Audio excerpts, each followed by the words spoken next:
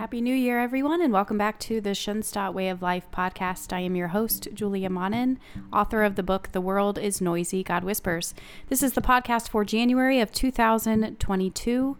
Pray your Christmas was blessed and you're off to a blessed New Year as well.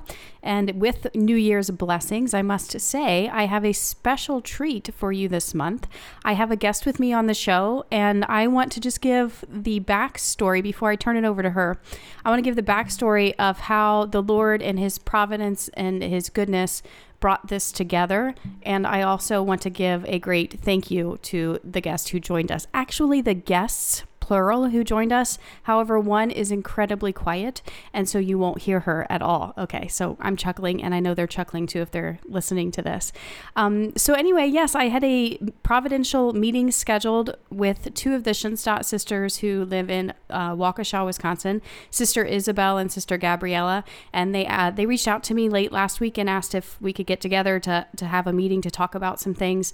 And of course, I was open to that, and we scheduled the meeting, and after we had it all situated, and Sister Gabriella made the Zoom link and got the meeting all good to go, I was able to email them and remind them of, Father Joseph Kentenich's words in some way, a very popular quote of his, which we hear often in all situations in life: learn to give a joyful yes.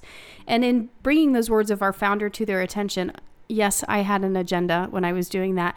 I said, would either of you or both of you, since we're going to be having a meeting anyway on Zoom, and we have that capability of recording, the audio as we go, once we're done with our meeting, would either of you like to be a guest on my podcast for this month? Because the 18th of the month is going to be here soon, and I don't have anything recorded yet, and we would all love to hear from you, I'm sure, right? So we chuckled about that, and I didn't force them into this or anything. Sister Gabriella said, oh, Sister Isabel would love to do that, right? To which I'm sure they chuckled about that on their own. But long story short, Sister Isabel was willing to offer us something to consider, to reflect upon as we begin this new year, this new month.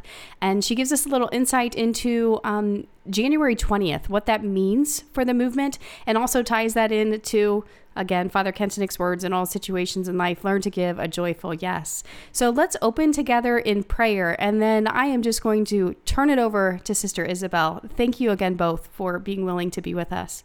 In the name of the Father, and of the Son, and of the Holy Spirit, amen. I trust your might, your kindness, Mother dear. I do believe that you are always near. Schoenstatt's great queen, O Mother mild, I blindly trust in you and in your child. In the name of the Father, and of the Son, and of the Holy Spirit, amen. So yes, Father Kentenich speaks of giving a joyful yes. And of course, we know that for those of us who probably have read from his life, we can see how throughout his childhood, his youth and adulthood, he went through numerous moments of suffering and great suffering in detaching from his mother as a child, then afterwards the crisis that he suffered through his seminary years, and then later on in going to the concentration camp of Dachau, and not least of all, the separation from the work that he had founded when the church put him to test, which was the right of the church to do that. And we can see how he had to give a joyful yes throughout his life. But many people can also testify to his joyful way of teaching people of how to cope with suffering.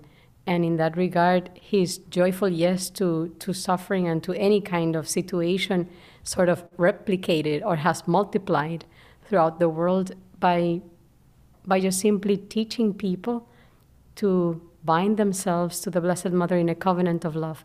In her, we say yes in a joyful way. Because the Blessed Mother was capable of giving that joyful yes, we see her at the Annunciation giving her yes. We see her many difficult moments in the life of our Lord, and how she continued to stand by him, giving her joyful yes, and not least of all then under the cross.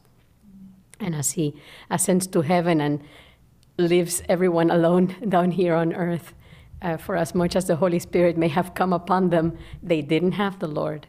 And that detachment must have been difficult for her too. So from the Blessed Mother, we learned that way of saying a joyful yes. I think, and we can probably go through Father Kentenich's life to see the proofs of how this way of saying a joyful yes was something that he learned from our Lord, but very much so from the Blessed Mother. And one episode of his life where we can definitely see how he gave a joyful yes is on January 20th, 1942. For the Schoenstatt family, it is what is called the second milestone in our history. It is a moment of a powerful inbreak of the divine. And just to kind of give you a feel for the meaning of that event, a couple, a family, a person in the maturity of life, when you reflect back upon certain events and significant moments, relevant episodes in your life, you tend to highlight those moments when you had to make difficult decisions. Very often that's the case. Not always. Usually you look back into moments when something happened, something that you couldn't avoid. But moments when there was something you could have avoided, or something where you had certain decisions in your hand, you had to judge, you had to evaluate, you have to really weigh things and come to a head until you actually had to step into a totally new environment, time, stage in your life. That's what happened on January 20th for Father Kentenich. And I think we can learn from him to give a joyful yes to moments when we have to make decisions and not only embrace just whatever happens to us, but to embrace a very conscious and intentional yes to the will of God. I'm going to go through this, and I'm going to embrace it to the very last consequences. Very often that can mark a milestone in our lives, and that's how come we call January 20th such a milestone. Father Kentenich had the possibility, the option, let's say, of stepping out of the transport to Dachau. He had been incarcerated in the city of Koblenz. He had been in prison for some time, and then came the moment when we knew it was a fact. He would be transported to the concentration camp of Dachau. Father Kentenich had suffered from a long illness during his earlier years in his early priesthood in the 20s, and he had one lung that had collapsed. And among the people, the Schoenstatt family, the priests, the sisters, most of all, and the leaders of the Schoenstatt family that wanted Father Kentenich to do all that was in his human power to not to be transported to the concentration camp of Dachau, because that could definitely mean sure death eventually. Among the efforts that they took was the effort to find a doctor that would certify that he was not fit for the concentration camp. And they did have such a doctor who would gladly certify that, was a relative of one of our Schoenstatt sisters. And at that point, Father Kentenich was in the prison cell in Koblenz, and from there he could see up to the tower window of the Carmel prison. The Carmelites, the Nazis had turned the Carmelite convent into prison cells. And from up there, the sacristy up above, up in a little corner, the leaders of the Schoenstatt family and the sisters too had found a little corner where they could actually, from where they could see Father Kentenich's window. And from there, with signals and hands and eyes, they would communicate with him, letting him know. And at that point, they were able to figure out enough hand and sign language to say, we do have the doctor, sign it please, sign the certification. So yes, Father Kentenich had the possibility of not going to the concentration camp of Dachau. As he pondered upon it, and as he himself says, yes, the possibility was there. And yet, the Schoenstatt family had developed quite well up to that point. We had a number of communities. We had a number of branches. We had people who were very, very faithful. We were in a moment of expansion, and of course the war came at that point. And for Father Kentenich, what was at stake was not so much his life, but the life of the family. And you could actually even think of a watermark over this particular episode for the family, for the good of the family, for the good of his Schoenstatt family, for the good of what God had called into existence through him as an instrument. He thought, if God has used me as an instrument to bring up into existence such a family for the church, and that this has happened up to this point, if I have been willing and able to give my life, my strength, my time, my talent up to this point, what if God is asking of me to give also my death, to be willing to die for it? If I am not willing to die for it, then what kind of a founder, or not even founder, I don't think he thought in those terms, but what kind of a person would I be that I can be willing to bring it up to this point and not willing to give my life completely for it to the very end? Otherwise, he thought it would be irresponsible from my side not to be willing to give my life for my family, for the family that God has called into existence through me. And with that in mind, and totally secured, anchored in the covenant of love with the Blessed Mother, he then took the step and asked the Schoenstatt family to dare a death leap of mind, of will, of heart along with him. And he thought, for the freedom, for the inner freedom, spiritual inner freedom of the Schoenstatt family, of his followers, meaning up to that point, men, women, priests, sisters, for the inner freedom of the Schoenstatt family, I am willing to give up and renounce my exterior freedom so that the Schoenstatt family can grow deeper into the conviction there is a supernatural reality that guides us, that protects us, that governs us, and that continues to providentially care for our present, past, and future.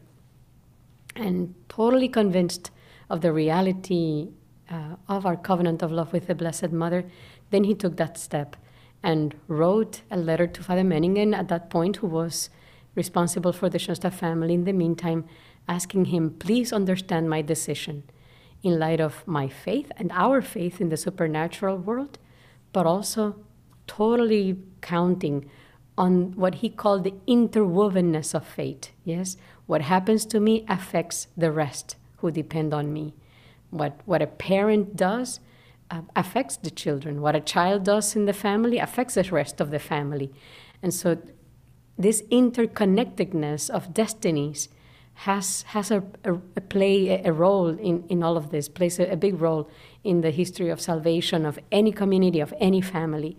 And deeply convinced of that, then he asked the Schoenstatt family to understand his decision in his deep faith in the supernatural reality, but also counting on the fact that what the others do, the decisions that the Schoenstatt family does can affect him, but also the decisions that he makes can affect the Schoenstatt family. And in this case, knowing that it will be God and the Blessed Mother who will step in and complete the work. And deeply anchored and sheltered in that conviction and in the goodness and mercy of God, then he made the decision not to sign the certification and rather go to the concentration camp of Dachau and let the Blessed Mother take the steering wheel from that point on, and totally convinced that the Blessed Mother will come through. And that was the case. In April of 1945, he was liberated and arrived in Schoenstatt on May 20th, 1945. So he arrived in Dachau in the spring of 1942 and arrived again, returned to Schoenstatt in May of 1945. So that decision became for him a turning point in order to recognize his position as a founder, but also as a father of the family, knowing that what a father does for a family, nobody else can do. Where a father stands, no other person and no other element of the family stands there. It's an irreplaceable position within a family. And we can think in many terms how, of course, there are many types of families that we have nowadays, and yet there is what Father Kentenich spoke of, the father principle. In some way, we have to secure that figure of the father is protected or somehow made up for in a way, because a father gives security, points in certain directions, and gives a certain sense of belonging and of authority that is always complemented and supplemented by the authority and care of the mother, who comes from another perspective, let's say, and with a different mode of exercising their authority. So the episode or the event of January 20th, 1942 teaches us quite a bit of the essence of Schoenstatt. Again, the deep faith and conviction in the providential care of God, our faith in divine providence, our interconnectedness of destinies or interwovenness of fate, knowing that we are here in solidarity. What we do affect one another, and therefore we have the capital of grace. With our contributions to the capital of grace, we can enrich. We have such a spiritual richness for one another that quietly we can do so much for one another without even having to say much. I can offer a little sacrifice, a little renunciation, a prayer, a rosary, a mass for someone, and know that the Blessed Mother will take care, that it will somehow have a good positive repercussion in the life of someone else. Also the freedom, the aspect of inner freedom, how Father Kentenich saw it as the highest, most valuable treasure that God has given to each one of his children, inner freedom. And for that great big treasure, Father Kentenich was willing to go to the concentration camp of Dachau, because Christ himself was willing to do a lot for that great treasure of inner freedom. And two other things that Father Kentenich would very often stress when he would recall the event of January 20th was generosity. It was a deed of generosity. There are moments when we cannot stay at the level of the common ordinary humdrum fulfilling of duties. Sometimes we have to step out of our comfort zone and embrace with, as I said at the beginning, with a very conscious, intentional yes, be aware of the consequences that this may bring, and step into that and cross that threshold hanging on to God. That's what Father Kentenich did. And that calls for generosity. That's really going beyond the call of duty. And lastly, he would sometimes speak of, it was also a deed of discipline. It was a deed that demanded of him renunciation, to mortify himself in some way. And indeed, we are probably not called for great deeds of renunciation and mortification, but there are little things that we can do in everyday life to increase grace and blessings in the life of other people. Allowing someone to change the channel on the TV when I'm watching it, letting someone tell me about a problem that they have told me already 10 times, and here I should listen, and it's good for that person to be listened to.